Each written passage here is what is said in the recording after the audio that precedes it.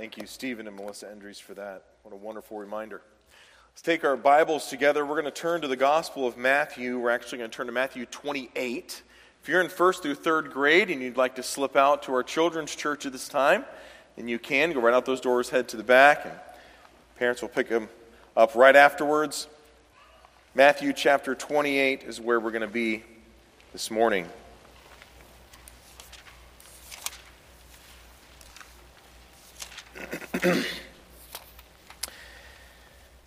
If somebody were to come up and ask you this question, how is your God different than my God? Perhaps they would worship Buddha or maybe Allah. How is your God different? How is your God distinct from the God that I worship?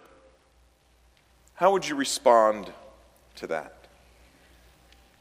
We can ask the question this way: what is the core distinction between the God of the Bible and all other gods of all other false religions and all other cults of Christian offshoots? What is the core distinction between the God of the Bible and all those other little g gods? We'll ask it yet one more way before we answer the question. What is the main biblical truth that sets Yahweh, the God of the Bible, apart from every other God that the children of Israel came in contact with? And when I say every other God, I'm using that in a little g form. And the answer to this question is that the God of the Bible, the great I am, Yahweh, is a triune God. We use the word Trinity. A couple years ago, we offered a Bible Institute class called The Trinity. Many of you have heard that phrase before. Triune, Trinity. It's also called the Triunity of God. All interchangeable. As we work through this series on the attributes of God, last week dealing with the holiness of God, the visible explosion of God's attributes into creation, before we can launch into looking at individual attributes, there's one more foundational truth that we need to deal with, and that is the triunity of God, or God as Trinity. Many people approach this topic of the Trinity with the mindset of God is beyond my comprehension, so I can never understand this, so I might as well not even try. What is the Trinity? I don't know. God's beyond our comprehension, and it's 3 in 1. That's all we know. But I'd like to argue this morning that you need far more than that in order to effectively and personally worship the God of the Bible. Maybe there are some in here, as Michael Reeves would say, that studying the Trinity should be left and reserved for pasty-faced theologians who are socially awkward because they're stuck in a library reading somewhere all the time, right? Like Pastor Ben.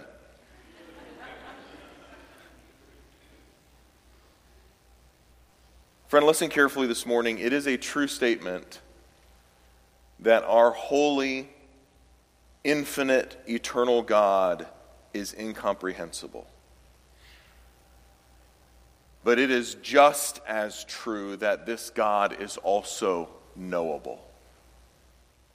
God has revealed himself to us in Scripture, and we need to do our absolute best and work our absolute hardest to understand who he is through his word. The most important thing in your life is that you get God right. It's not enough to worship God. You must worship the right God. It's not enough just to believe in God, friends. You must have your belief in the right God.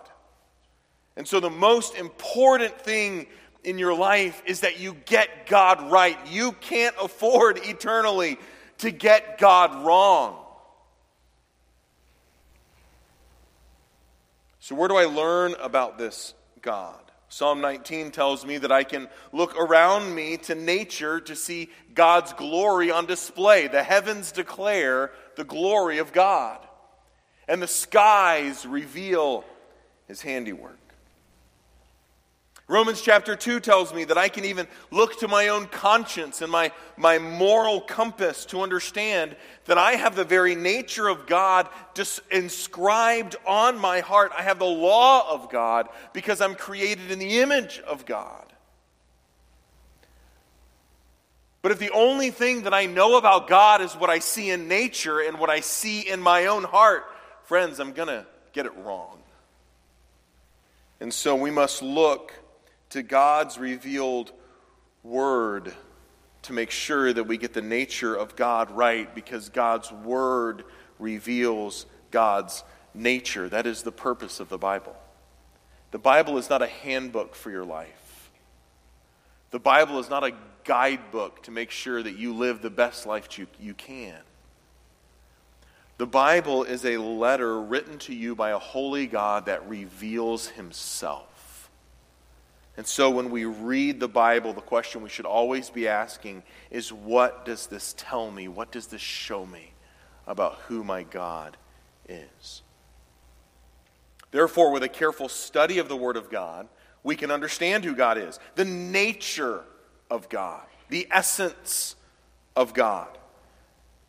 This doesn't mean that we don't have some tensions that we hold in our minds because God is incomprehensible, but we have the responsibility as God's children to recognize that the transcendence and the incomprehensibility of God should not be used as an excuse for biblical illiteracy.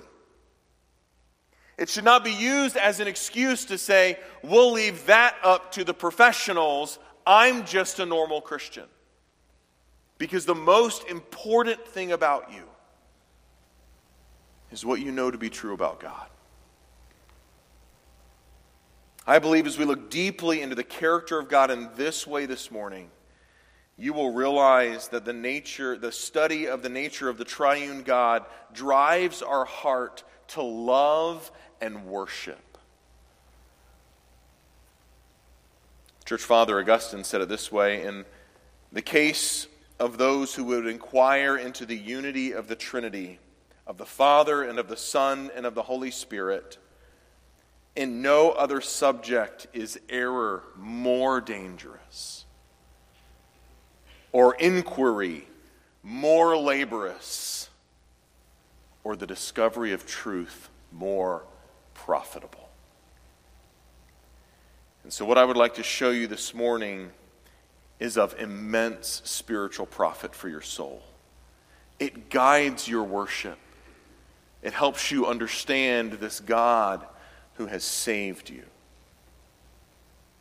But before we look into the details of what the Trinity is, we must ask this question, and that is, how important is the Trinity to our theology? Pastor Joe, are you talking about, it kind of seems like you're talking about something that's on the far reaches of the human mind. This is something that, I don't know that I'll be able to understand, so I might as well just check out. I'm here. I'm not even a Christian. I've kind of been looking at this whole Christianity thing. I've been observing it from a distance. Are you talking about something that's actually important this morning? I like to ask questions different ways, and so maybe you could ask the question this way: why would I spend an entire message devoted to understanding the topic, the concept of the triunity of God correctly? Because without getting the nature of God right from the beginning, you cannot get His attributes right. A rejection of the biblical nature of God is a rejection of God Himself and results in eternal punishment. Because the Trinity, the triunity of God, is the heart of the Christian faith. There is no Christian faith without it. In order to understand how important this is, I'd like to give you an illustration. Christians often refer to the 3 levels of doctrinal importance. You'll hear it referenced here from the pulpit in our Sunday school classes, in our Bible Institute classes. And we'll talk about primary, secondary, or tertiary. That means 3.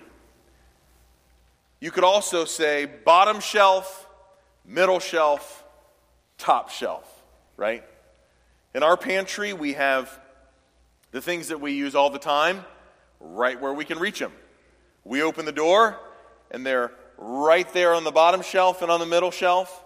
And then there are things in the top shelf that we get every once in a while, tucked in a back corner, used for special occasions, whatever that would be. And we need to think of our theology in the same way. Our primary doctrines, our bottom shelf theology, is what you must agree on in order to be called a Christian.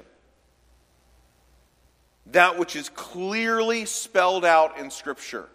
Bottom shelf, primary doctrines. That would be things like the deity of Christ, as was just sung about. Justification by faith in Christ alone. The substitutionary atonement of Jesus Christ on the cross for the sins of mankind. The bodily resurrection of Jesus Christ from the dead. And we can go on and on. These are things that are clearly spelled out in Scripture that we would say, bottom shelf, if you reject this, then you're rejecting Christianity as a whole.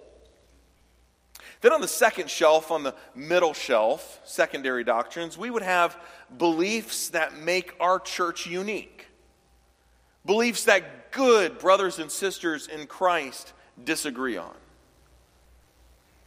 Places where Christians disagree, but things that are distinctives for church membership. Because the working out of these viewpoints of Scripture affects the way that we live out the gospel. This past week, I had the wonderful privilege of being a part of the Shepherds Conference out in California at Grace Church. There were 4,500 pastors from all over the world a part of that conference. Many pastors that I knew, as we had great fellowship, heard some incredible preaching, and were able to be an encouragement to each other.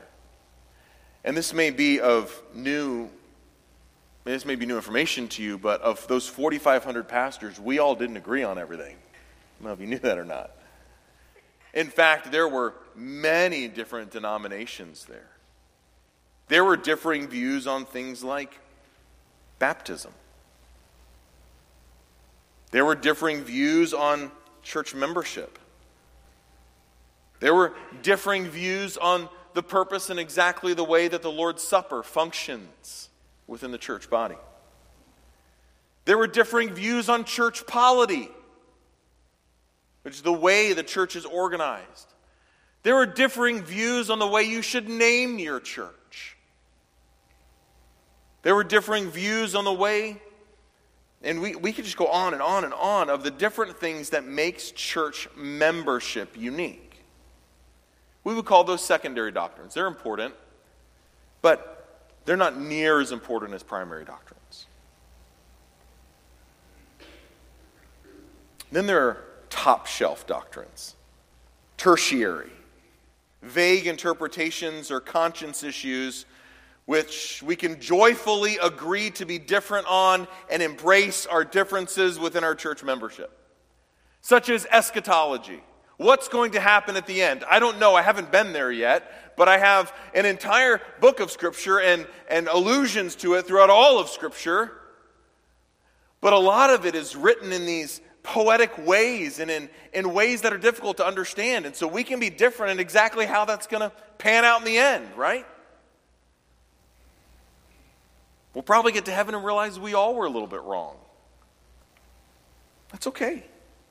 There are differences in preferences in worship styles, or preferences on Bible versions, or preferences on things like women's head coverings, or entertainment choices, and all of these different top shelf doctrines that you can get into and you can develop some sort of preference on if you like. But when we gather together in this church, based on the primary doctrines, working out the gospel in the same way, agreeing to support secondary doctrines, we're different in these third shelf doctrines, and that's okay.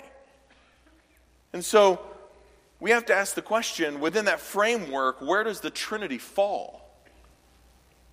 Is it bottom shelf? Is it second shelf? Is it like, we're okay to believe in the Trinity here, but my dear brother Scott Smith up the road at Southside Baptist Church, he's got his own view on the Trinity. And that's okay. And we're Christian brothers together. Is that the way this works? Is this something that we can disagree on within this church body? You're welcome to have your view, and I'm going to share with you my opinion this morning. Or are we talking about something that is foundational to being a Christian? I'd like to submit to you this morning that the triune nature of God is a primary doctrine that you must embrace in order to become a Christian at all. In this doctrine, we cannot agree for someone to be different and still call themselves a Christian. Why? Because we're talking about the identity of who God is. Let's say that you went to work and your neighbor or your coworker comes up and says, "Hey, I heard you go to Community Baptist Church." And you're like, "Yeah, I do." And he says, "You know what? I was there on Sunday.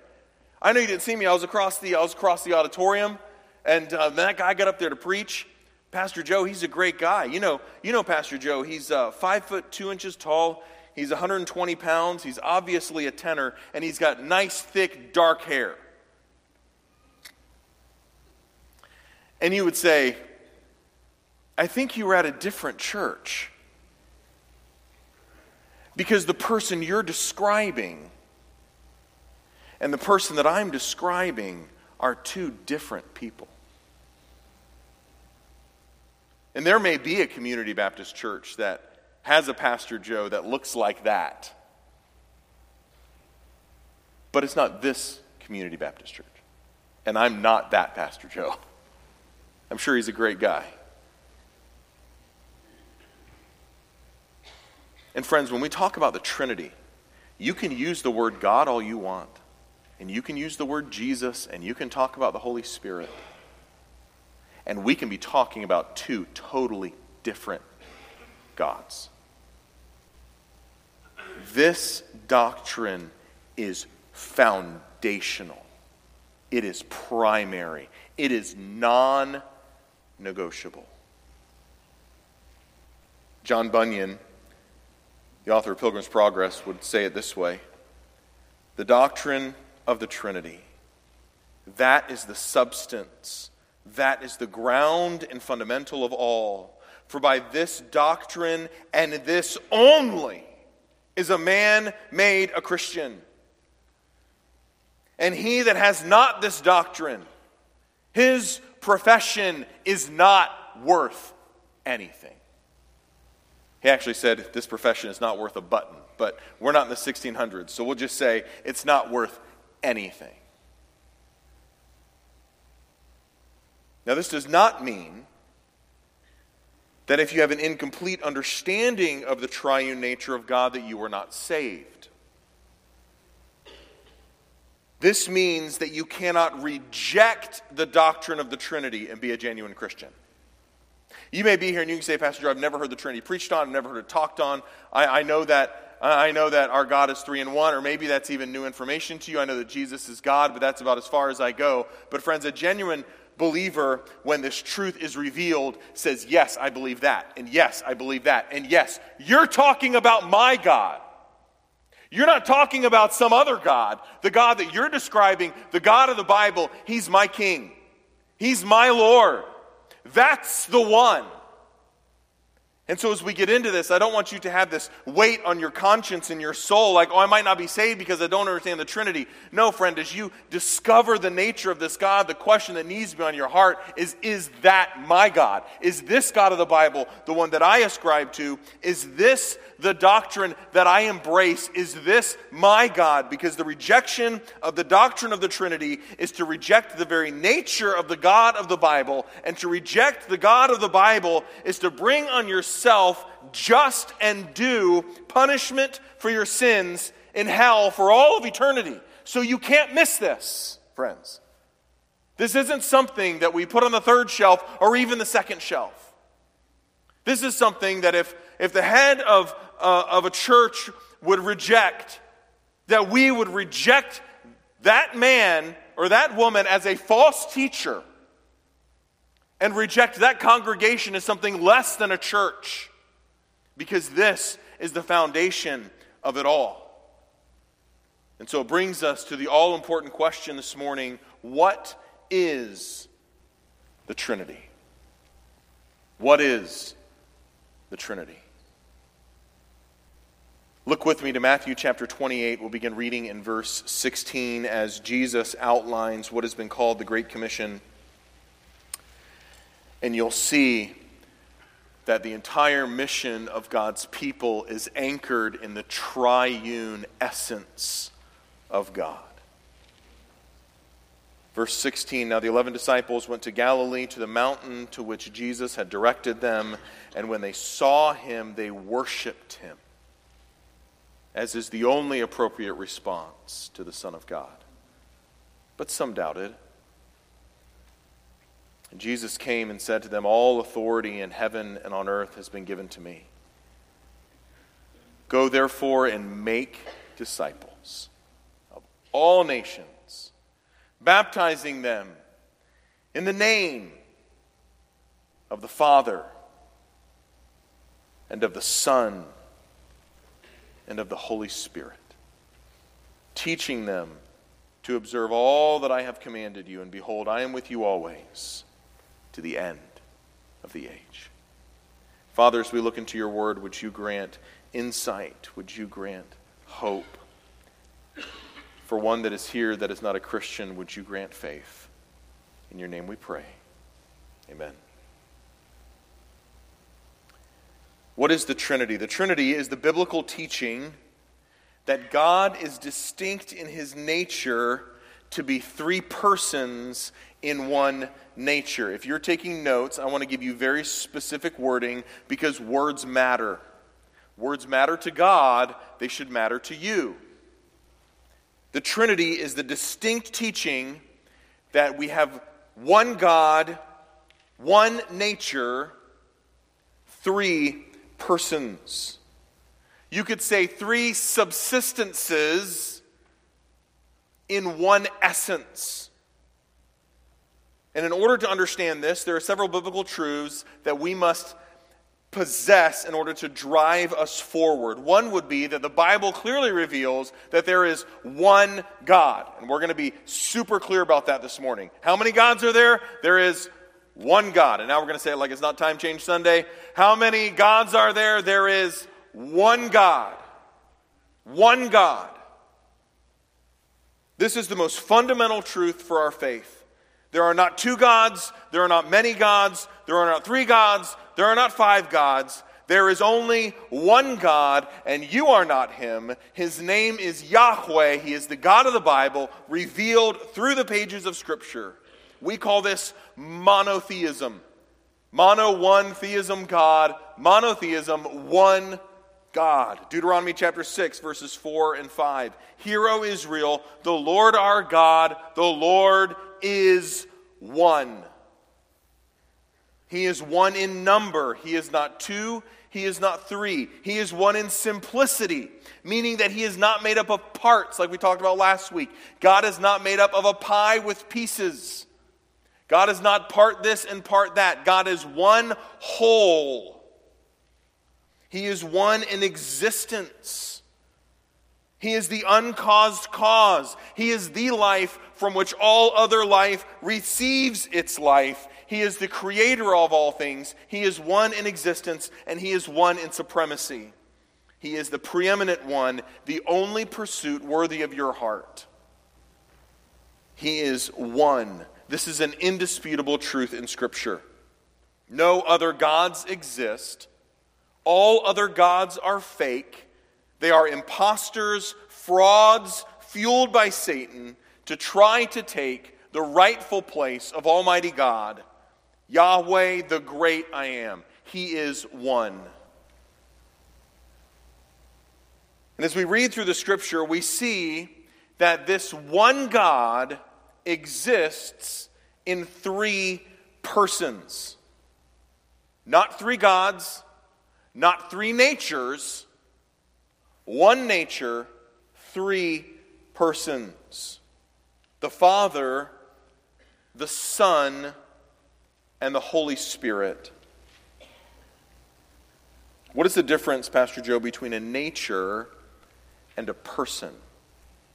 A nature is a principle of action. It is what lies fundamentally behind every action. You could say a nature is a what, a person is a who. And we don't have time to get into that metaphysical discussion this morning. If you're interested in that, I'd love to talk to you more about it.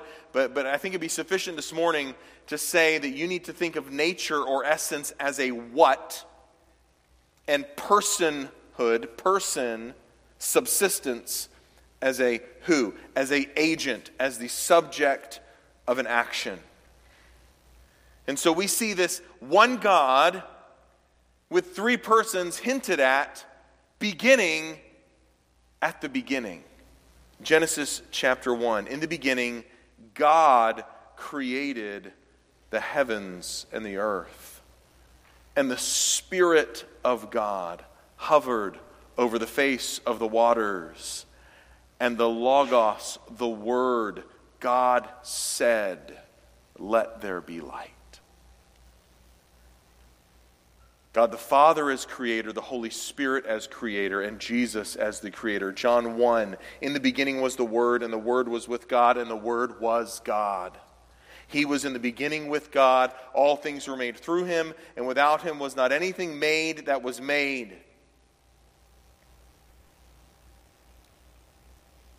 We see this reflected later on in Genesis chapter 1 in the creation of man. Listen carefully. Genesis chapter 1, verses 26 and 27. Then God said, "Let us make man in our image, after our likeness." That's the counsel of the Trinity.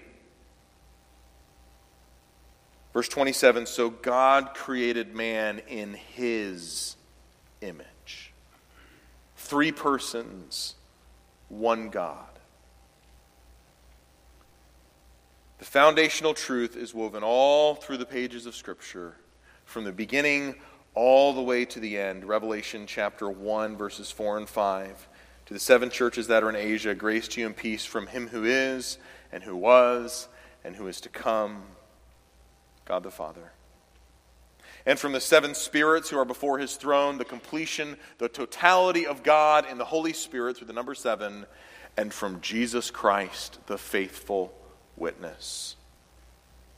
Revelation chapter 5, verses 6 and 7. And between the throne and the four living creatures, and among the elders, I saw a lamb standing as though it had been slain, with 7 horns and 7 eyes, which are the 7 spirits of God sent out into all the earth. And he went and took the scroll from the right hand of him who was seated on the throne. We see the triune nature of God acting in heaven. 3 persons, 1 essence, 1 nature. Now, before we go any further, I want to reference one thing, and that is that a complete dealing with this topic would be a presentation of God the Father as the essence of God, God the Son as the essence of God, God the Holy Spirit as the essence of God, and then an argument for the Trinity. We don't have time to do that this morning. We offered a class on that. I would love to talk to you about that if you have questions about the individuality of each.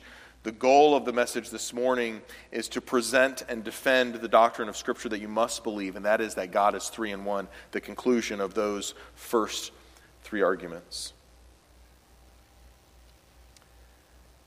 2 passages that we're going to look at this morning. There are so many in Scripture we could turn to. I've selected just 2. One is Matthew chapter 28, where we've just seen, if you want to look there, beginning with Jesus unfolding this as the mission of the church, surrounded and founded and grounded on the doctrine of the Trinity.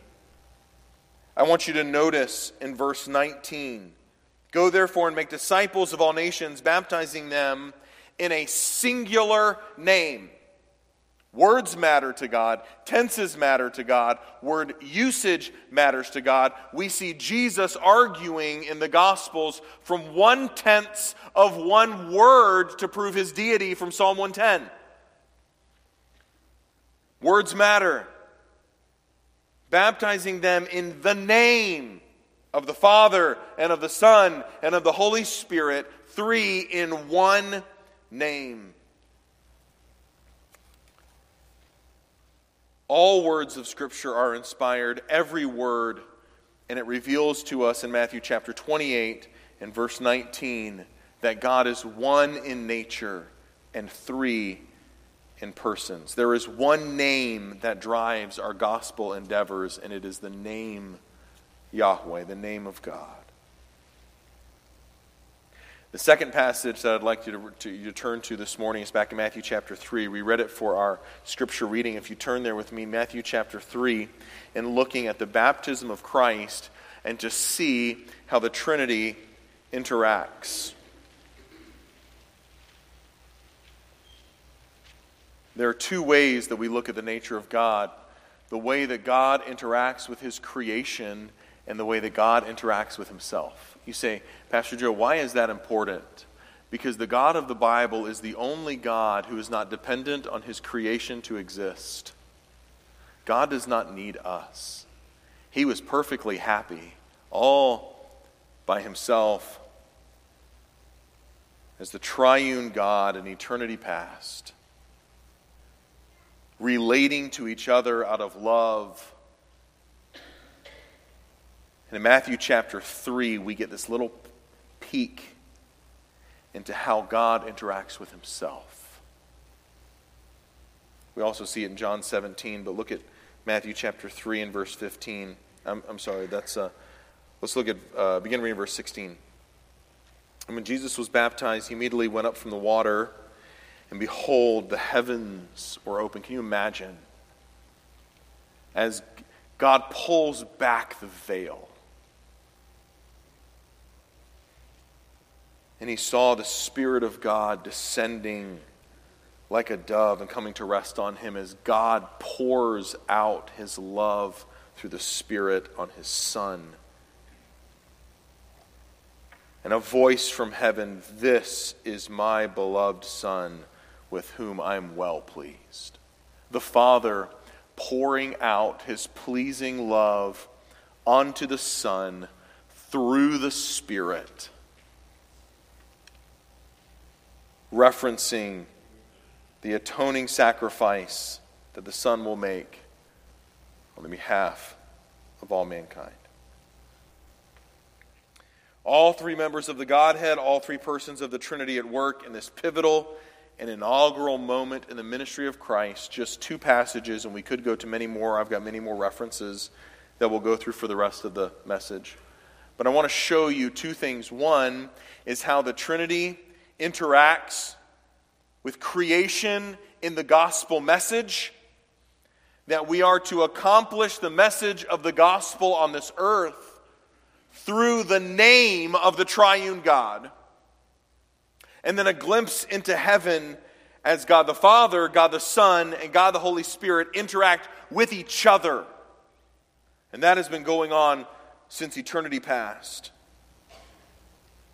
And as we think of the relationship between the three persons of the Trinity, there are three terms that I want you to get right. One, co-equal. Co-equal. The Father is not more important than the Son, nor is the Son more important than the Spirit, nor is the Spirit more important than the Father and the Son. They are co-equal. The Father is not positioned above the Son, and the Son is not positioned above the Spirit. There's a new fascination with an unbiblical doctrine, which is not a new heresy, but an old one. It's currently repackaged in something, for those of you who, you may have seen the result of it. It's called EFS, the Eternal Function of Subordination of Jesus, which goes something like this. Jesus submits to the Father, but yet he's equal with God. And that's a beautiful picture of how the wife should submit to the husband, and yet both are equal. And friends, it sounds really good. The problem is it's not biblical. Because in eternity past, before creation, there was no submission of the Son, and we'll see that in John chapter 17 a little bit later. That it is true, the statement of the way that God has required the family to operate in the beauty of what he has orchestrated in marriage and in the family's operation is that the husband is not more valuable or worth more than the wife, but yet the wife is called to align under the leadership of the husband. That is a true statement. And it is true that on this earth, the human nature of Jesus was in submission to his divine nature and thus in submission to the will of the Father, but the Son does not have a separate will to submit to the Father. They are one. They have one will. One will. Will is a part of nature, not a part of personhood. And so the Father's will and the Son's will is the same will. And when Jesus took on a human nature, I'm going a little bit deeper this morning, but this is so important for you. If you don't really understand what's happening, at least write it down or go back and listen to it later, because it's so important that the human nature of Jesus and his human will aligned under the divine will of God, and thus Jesus was in submission to the Father. But in eternity past, the Trinity was not schizophrenic with different wills. There is one will and one nature. They are co-equal. And secondly, they are co-eternal. There was not a time when the Father created the Son, nor was there a time when the Father and the Son spirated the Spirit. All three co-equal, co-eternal. There has never been a time when the Son of God was not. And there's never been a time when the Holy Spirit, the Spirit of God, was not. And there was never a time when the Father was not, because if there was, he couldn't be called a father because he had no son. Because to be a father means to give life eternally to the Son. And so in order to be a father in eternity past, he had to have a son in eternity past. We could go on with different arguments for this, but it's very important that you understand that all three persons of the Godhead are both co-equal and co-eternal. And lastly, there is a singularity of action within them. There is nothing that the Father wills that the Son also does not will, and that the Spirit also does not will. There is no action that one member of the Godhead takes that another does not also take, because they are one and whole and complete. Remember, we use that term simple, the simplicity of God, that God is one. A lot of people will think of the Trinity, and when you ask them what distinguishes the Father, the Son, and the Spirit, they will say what they do, and that is not the correct answer, friends. Or what they will, and that is not the correct answer. The only thing that distinguishes the Father from the Son from the Spirit is what makes them the Father, the Son, and the Spirit. And that is that the Father eternally gives life to the Son, and we call that begetting. The only begotten Son of God. And the thing that makes the Spirit is that the Father and the Son spirate the Spirit, or the Spirit proceeds from the Father and the Son eternally. And you go, yeah. That's the incomprehensibility. Not the fact that God's three in one and I'll never understand it. No, we need to go as far as we can to articulate this very carefully so that our ministry is lived out and our lives are lived out in accuracy before God. So that the God, when you worship, you're worshiping the right God. And if God is one in will and one in essence, that means that the Father is due your worship, and the Spirit is due your worship, and the Son is due your worship. All three members of the Godhead, all three persons.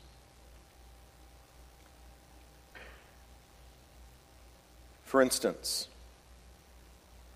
co-equal, co-eternal singularity of will and action. If you are saved, it is because you have been elected by the Father, atoned for by the Son, and sealed by the Spirit. There is no one whom the Father elects that the Son does not atone for and that the Spirit seals. The Trinity is not schizophrenic.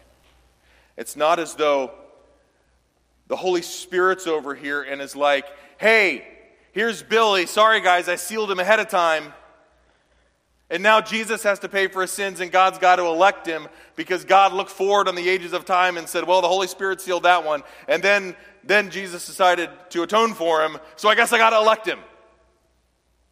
Or that, God elects a group of people to salvation, and Jesus atones for it, and the Holy Spirit's over here asleep, and he knows, God's going to come back in an hour, and he's like, now I got to go seal all these people, and I got to hurry up, right? Okay, who did you elect? Who did you atone for? No. There is one will within God, and that is so important, and that's why the view of God drives everything downstream for us in our theology. That will is a part of nature, and we cannot split that. He's one nature in three persons. And so at this point, you probably have in your mind all of the illustrations that have been given to you to try to explain the Trinity. God is like. There's been a lot of heresy that began with that statement. God is like water. H2O, right? Sometimes he's really cool. Sometimes he's tumultuous, solid, liquid.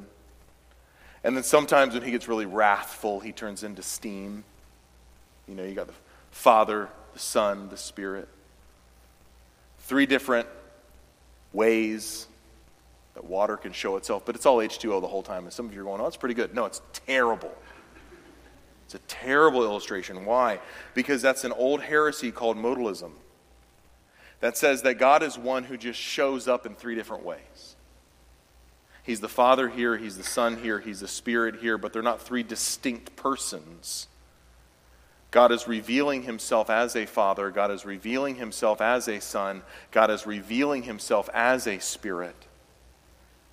We don't have time to get into all the arguments about why that's wrong, or we'd be here till 2 o'clock this afternoon. But just know that we must keep the persons distinct, yet one.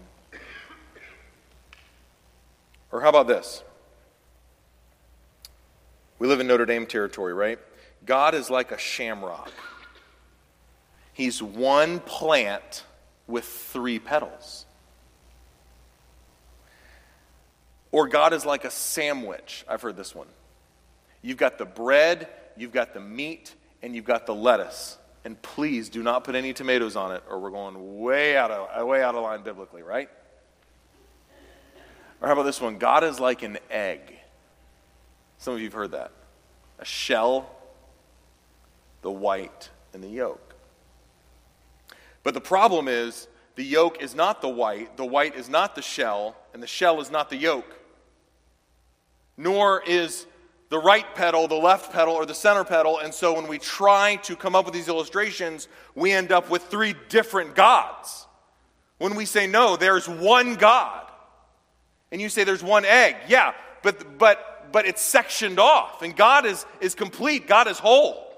So there is no, don't feel the need to try to illustrate what the Trinity is like. You don't need to do that. Because every time you do, you're just going to introduce heresy. And don't pretend like you haven't done it. I've done it. I've taught it. We can't go there because what we end up doing is we end up creating a God who is wrathful and a Son who is loving and a Spirit who's a redheaded stepchild that nobody really understands, who does weird things, right? You end up with three different gods rather than the God of the Bible that is beyond your comprehension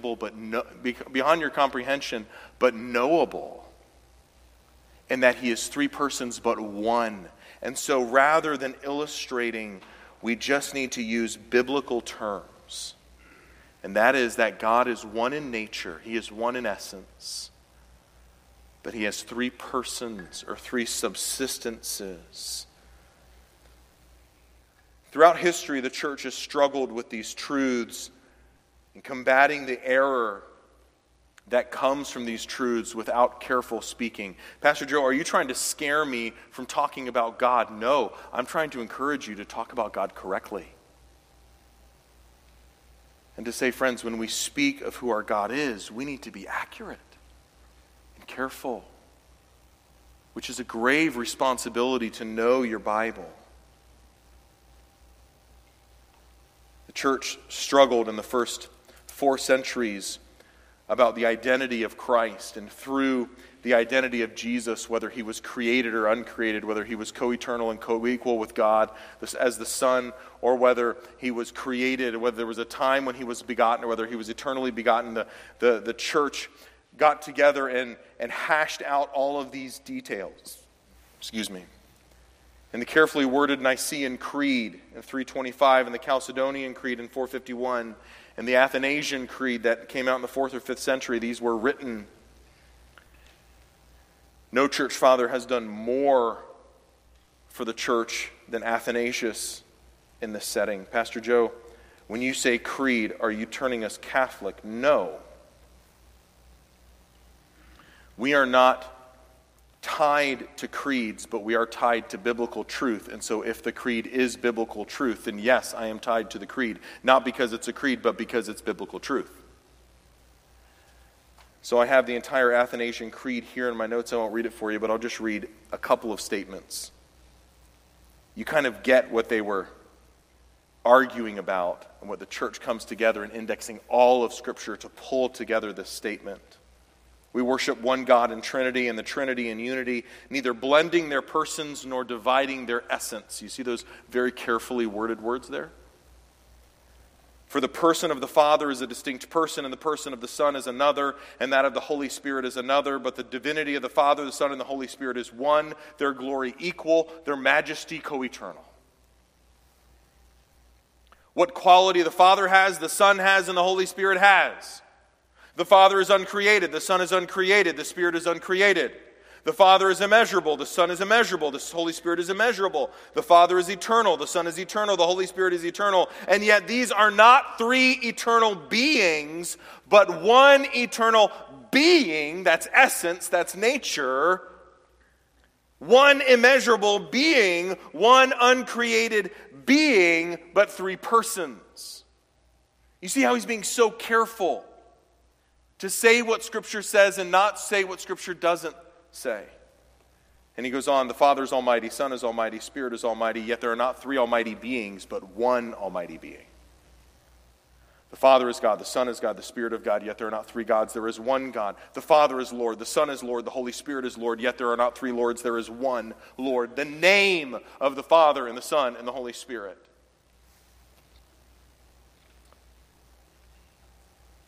I think that's probably enough. You can go read it. If you want something to pray over to fuel your worship, look up the Athanasian Creed and pray through that, and you might turn Pentecostal while you're praying because it fuels your heart, friend.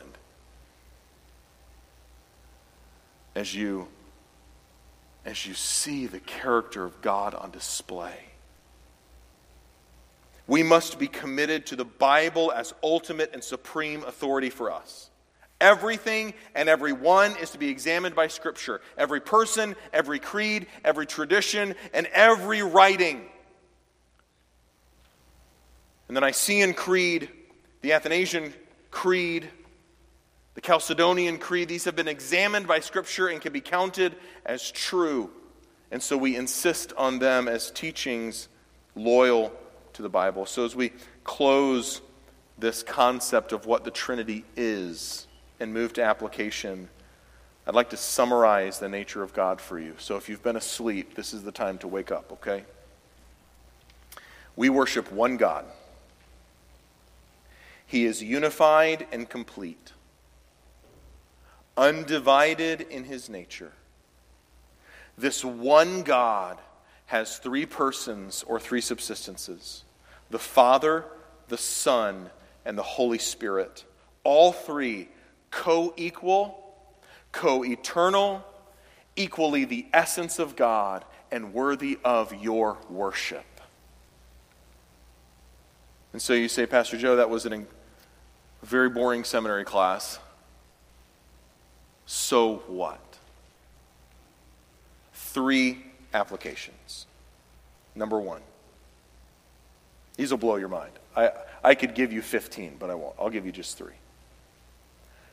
And they all start with the letter L, so you can remember them. Okay? The first L is the word life. Life. I want you to listen carefully. The life of the Father that eternally begets the Son and spirates the Spirit, okay? That life that eternally is giving life to the Son, because that's what a father does, he gives life. That is the same life that's given to you at salvation. It's not some secondary life. It's not some life that's second best. John calls it eternal life. Do you know why you will live for eternity? Because the life you have can never die. Do you know why you'll live with God for all of eternity? Because you share his life. That in John's first epistle, he says, when we get to heaven and we see him, we will be like him. Now, you are not God. And when you get to heaven, you will not be a little God. For there is one God. But friends, at salvation, you possess his life. 1 Corinthians 3:16, do you not know that you're a temple of God and the Spirit of God dwells in you? Colossians 1:27, to them God chose to make known how great among the Gentiles are the riches of the glory of this mystery, which is Christ in you, the hope of glory. Romans 8:9, you, however, are not in the flesh, but in the Spirit. If in fact the Spirit of God dwells in you, anyone who does not have the Spirit of Christ does not belong to him. Because there is only dead in life, right? And the same life that was breathed into Christ at the moment of resurrection, the same life that's been eternally begetting God the Son. What does that mean? I have no idea. But I look forward to finding out when I get to heaven. That life you have. And all you have to do is get your flesh out of the way and let that life shine forth. Right? That's how we give glory to God. Is that the hardest part of sanctification is tearing away the sin. It's saying, God, take away from me what doesn't look like you. Let your life be my life. Christ in you, the hope of glory. Therefore, if anyone is in Christ, he is a new creation. Old has passed. The new has come. Isn't that amazing? And you would know that if you didn't study the Trinity. The reason that a father is that he gives life. And if he's your father, he's given you life. Number 1, life. Number 2, lineage. Lineage.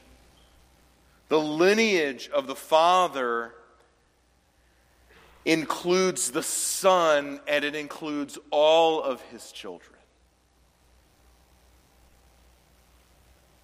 John chapter 1, verses 12 through 13. But to all who did receive him, who believed in his name, he gave the right to be called what? The children of God. That you receive the same inheritance as Jesus. As Pastor Ben preached an amazing message several months ago, as Jesus as your older brother according to the book of Hebrews. That you share in his inheritance. This word is actually really fascinating because that word children there is the word sons. It doesn't include daughters, it includes sons. And what John is bringing out is the incredible truth that in the first century, only sons receive the inheritance. But of God's children, all believers are counted as sons. And you say, Pastor Joe, I'm a lady. I don't like being called a son. That's okay. The guys that are in this room have to figure out a way to be okay with being part of the bride of Christ. And so we both have to meet in the middle and recognize this amazing truth because words matter, don't they? Galatians 3:26. For in Christ Jesus you are all sons of God through faith. All believers. Galatians 4 through 7. When the fullness of time had come, God sent forth his Son, born of a woman, born under the law, to redeem those who were under the law, so that we might receive adoption as sons. God did not have to bring you into his family, but he did. And you've received a new lineage. That you're counted as a child of God just like the Son. Now, you're not God. And I'm going to keep saying that because you don't want to say what the Bible doesn't say, and you're not a little God. But friends, you're counted as part of the family of God. And so, sitting on the throne room of heaven, if you are a believer right now, there is no judge, only a Father waiting to receive you as his child. Life, lineage. Thirdly, love.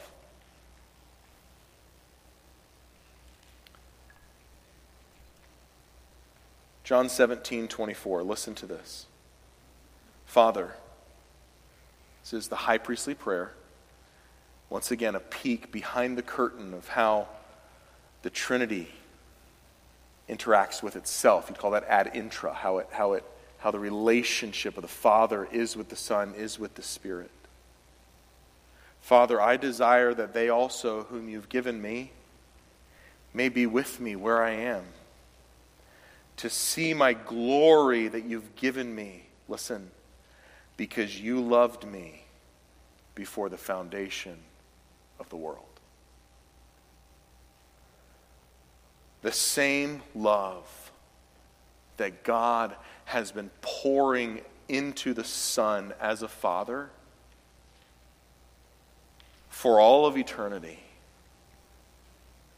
is turned towards you as his child. That you are the recipient of the same eternal, infinite love. That from eternity past, the Father was loving the Son with a perfect, eternal, unchanging, infinite love. And as a child of Christ, co-heir with Jesus, that fountain of love is directed at you. And without understanding the relation between the Father, the Son, and the Spirit, you will never understand that. And yet, when we get this grasp a little bit of this unbelievable nature of God, there's so much worship that's filled in your heart toward this God who saved you. Who, rather than making you an object of the outpouring of his wrath, has made you an object of the outpouring of his love. That rather than counting you and judging you as a child of wrath, you are counted as a child of Yahweh, a child of the King. Life present inside of you. Friends, aren't we blessed to be counted as children of God? Aren't we blessed to serve the King of Kings and Lord of Lords? The one true God. Aren't we blessed to be objects of his love? And the more you know God, the more you'll be blown away with how amazing and wonderful he is. And our hearts are filled with thankfulness and worship. Heavenly Father, we've gone deeply into your truth this morning. I know for some this was perhaps overwhelming. For many, a deeper concept of the truth that they have embraced of God being three in one, and yet not knowing how to put words to that. For others who've been on a lifetime of getting to know the knowledge of God, a time of worship and reflection. A time to say, God, thank you for your nature. Thank you that you would count us as your children, as objects of your love. Thank you for this life that you have instilled in our hearts, that you have given to us, that is eternal. And I pray that our response this morning would be worship and thankfulness. And for those here who are unsaved, that you would reveal yourself to them as the only true God. That they would call out to you in faith to rescue them from their sin. And that they would find a Father in heaven. Friend, with your heads bowed and your eyes closed, would you reflect on what you've heard this morning? I know it's probably like drinking through a fire hose, but would you respond in your heart in worship and reflection at the amazing God that we serve?